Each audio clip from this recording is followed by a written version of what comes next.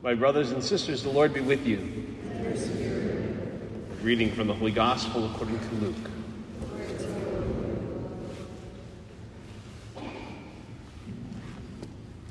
While some people were speaking about how the temple was adorned with costly stones and votive offerings, Jesus said, "All that you see here, the days will come when there will not be left a stone upon another stone that will not be thrown down." And they asked him, "Teacher, when will this happen? And what sign will there be when all these things are about to happen?" He answered, "See that you not be deceived. For many will come in my name, saying, 'I am he,' and the time has come. Do not follow them. When you hear of wars and insurrections, do not be terrified, for such things must happen first. It will not immediately be the end." Then he said to them, "Nation will rise against nation and kingdom against kingdom. There will be powerful earthquakes, famines and plagues from place to place, and awesome sights and mighty signs that will come from the sky. Before all this happens, however, they will seize and persecute you. They will hand you over to the synagogues and to prisons, and they will have you led before kings and governors because of my name. It will lead to your giving testimony. Remember, you are not to prepare your defense beforehand, for I myself shall give you a wisdom in speaking, that all your adversaries will be powerless to resist or refute. You will even be handed over by parents, brothers, relatives, and friends, and they will put some of you to death. You will be hated by all because of my name, but not a hair of your head will be destroyed. By your perseverance, you will secure your lives."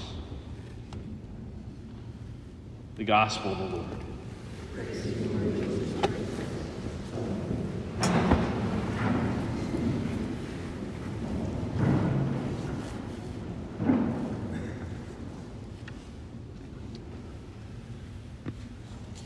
What would cause you to lose your faith?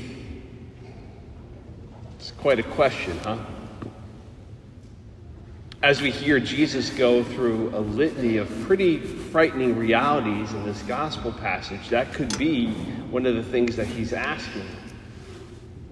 He starts out by using one example that was very specific for his day and his time and his audience, saying to this group of Jewish listeners who would have viewed the magnificent temple of Jerusalem with even greater awe and wonder and reverence than we Catholics view at St. Peter's Basilica at the Vatican.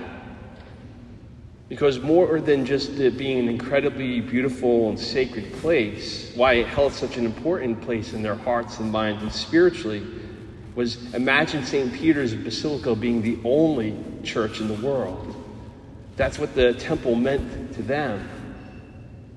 And now Jesus is saying to his followers, who are these faithful Jews, it's going to be utterly destroyed. It's going to be gone.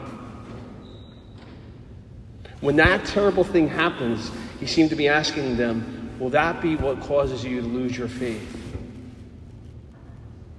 Even aside from that, though, he used plenty of other examples that are understandable to any day and age.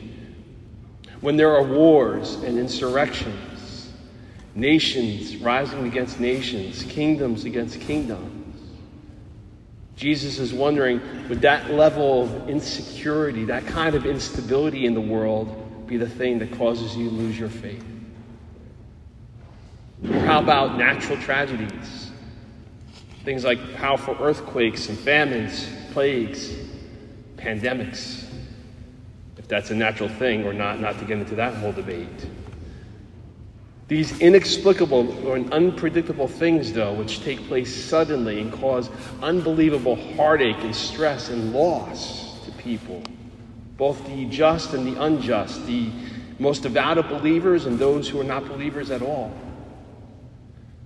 Jesus asks, when those things occur, which they will in this still broken and imperfect world of ours, will those events cause you to lose your faith?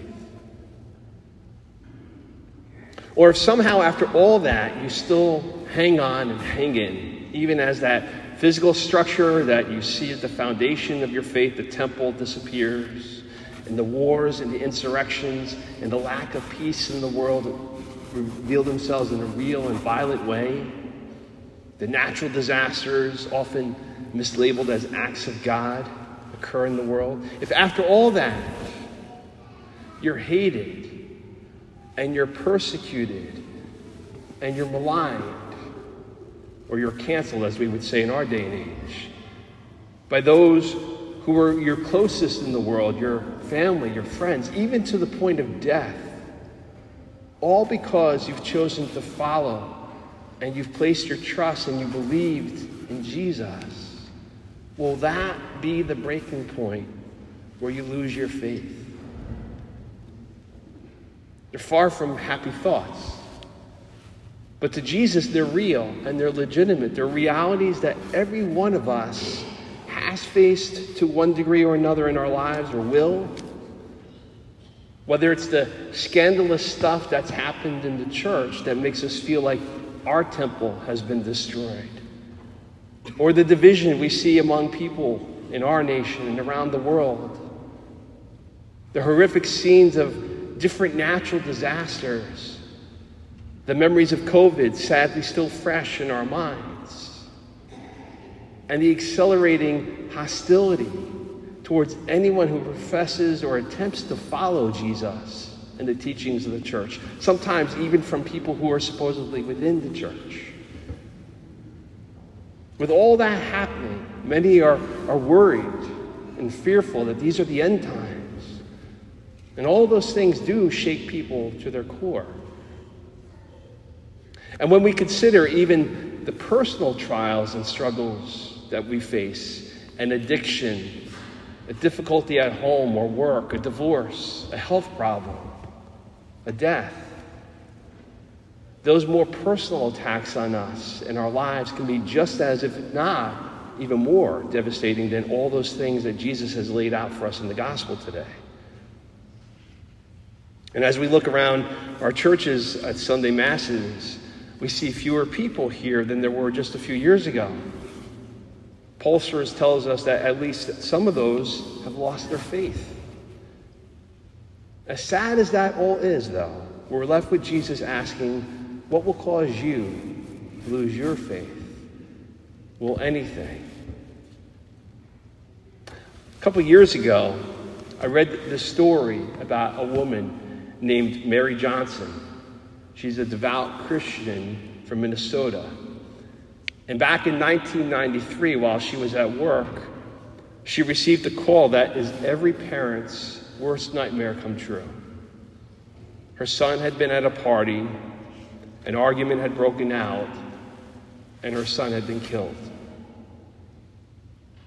When Mary got news that the person they arrested for this heinous crime was a 16-year-old boy, she said, hate set in there, then and there.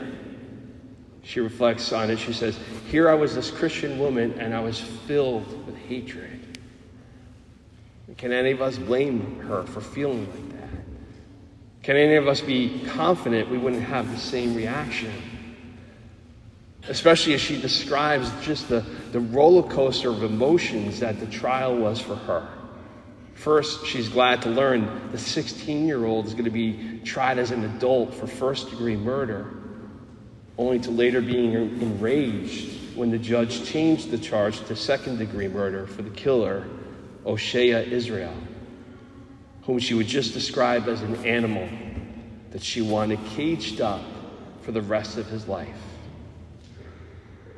During the trial, Mary at one point needed to be restrained from going after O'Shea's mother. And after the trial and his being sentenced to 25 years in prison, Mary talks about how the bitterness ran deep anger had set in, and she said, I hated everyone. And I remained like that for years, driving many people away. It seemed anything good within her, not to mention her faith, was gone. As the years passed, though, at one point, she said she came upon a poem that completely changed her life. It was about an imaginary meeting between two mothers, one whose child who had been murdered and one whose child was responsible for the murder. Mary, the mother of Jesus, and the mother of Judas Iscariot. 12 years after Mary Johnson first felt that hatred within her that had such a grip on her, that she had first called O'Shea this animal and wanted him caged up. It was the first time, she said, she felt her Christian faith reborn and calling her to do something she had not done, something she never considered and seemed impossible for a grieving mother to do, was to consider forgiving him. And so she reached out and she asked to meet him. And for 9 months, he turned down the request out of fear. Fear of what she was going to say or do, fear at being vulnerable in a state prison. But eventually he agreed. And she describes in vivid detail the day that she went to meet him. She even remembers the hand lotion that was given to her while she was waiting. The lotion was called Beyond Belief, which seemed incredibly appropriate to her. So the prisoner and the grieving mother met for over 2 hours. And Mary said she started out by saying she didn't know him, and she knew that he didn't know her, and she wanted to get to know him better. And Mary Johnson spoke about her son. Israel spoke about his life. And as the 2-hour meeting came to a close, Mary Johnson told O'Shea, I forgive you from the bottom of my heart. Shocked, O'Shea asked her, Ma'am, how can you do that? And Mary simply broke down and just started crying. She even had trouble remaining standing. And to prevent her from falling, he kind of grabbed onto her and ended up hugging Mary like she was his own mother. After O'Shea went back to his jail cell, Mary Johnson said she sat there shocked by the entire encounter, saying, I just hugged the man who murdered my son. That's what faith did for her. She talked about how from that day on, the anger and the hatred and the animosity and the pain just left her. And she had this new freedom. She had a new vision. Her faith in Christ had made her recognize that her son was in God's hands. And even more incredibly, now she felt this responsibility for O'Shea, who she started to see as a spiritual son.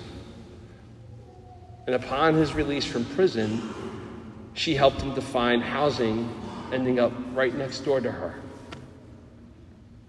O'Shea describes that while he has humbly accepted her forgiveness, he's still trying to figure out how to do that for himself. How does he forgive himself for what he did? And he works with Mary on what they call the Forgiveness Project, as they go from location to location together, just sharing their story. As soon as I heard that story, I wasn't sure if I'd ever had that kind of strength or faith. Heck, I don't even want to be in a position to find out. And I don't think Jesus set things in motion so they could discover those things for themselves either. Like I've said, there's plenty of things that have occurred that have made many people lose their faith over the centuries. But what Mary Johnson and O'Shea Israel have shared in their testimony and their witness is that even when they were far from God's love, he never abandoned or forgot them. Despite the incredible, crushing grief and the rage and the anger and even the hatred they felt, Jesus was never far from them or their lives. And when Mary was finally ready, and when O'Shea was ready, that whole awful situation, and both of them could experience the transformation that Jesus wanted to bring. They realized that the core of their faith, that they were children of God, that had never changed. Grieving mother, prisoner, that was not their identities. God's beloved daughter and son, that was their true identity, an identity that they eventually recognized in each other. The gospel passage we proclaimed ended with those words, "By your perseverance you will secure your lives."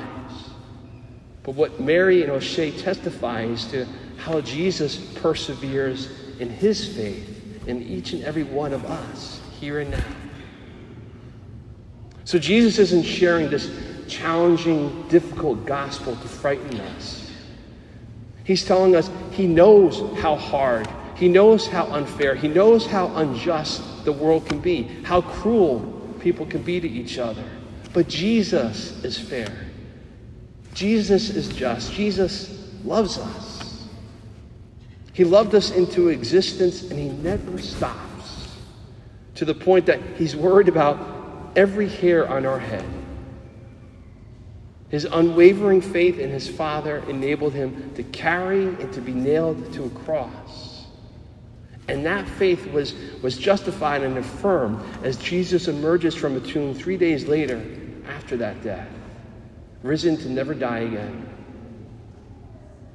That faith continues to bring healing and restoration and new life in all who continue to follow Jesus and to call out to him. So thanks be to God, we are here today. Despite whatever it is we're dealing with, whatever may cause us to doubt or fear, cause us to waver, even if we're here with heavy and distracted hearts, Jesus rejoices in that perseverance, encouraging us to never give up, ever, because he will never lose faith in us.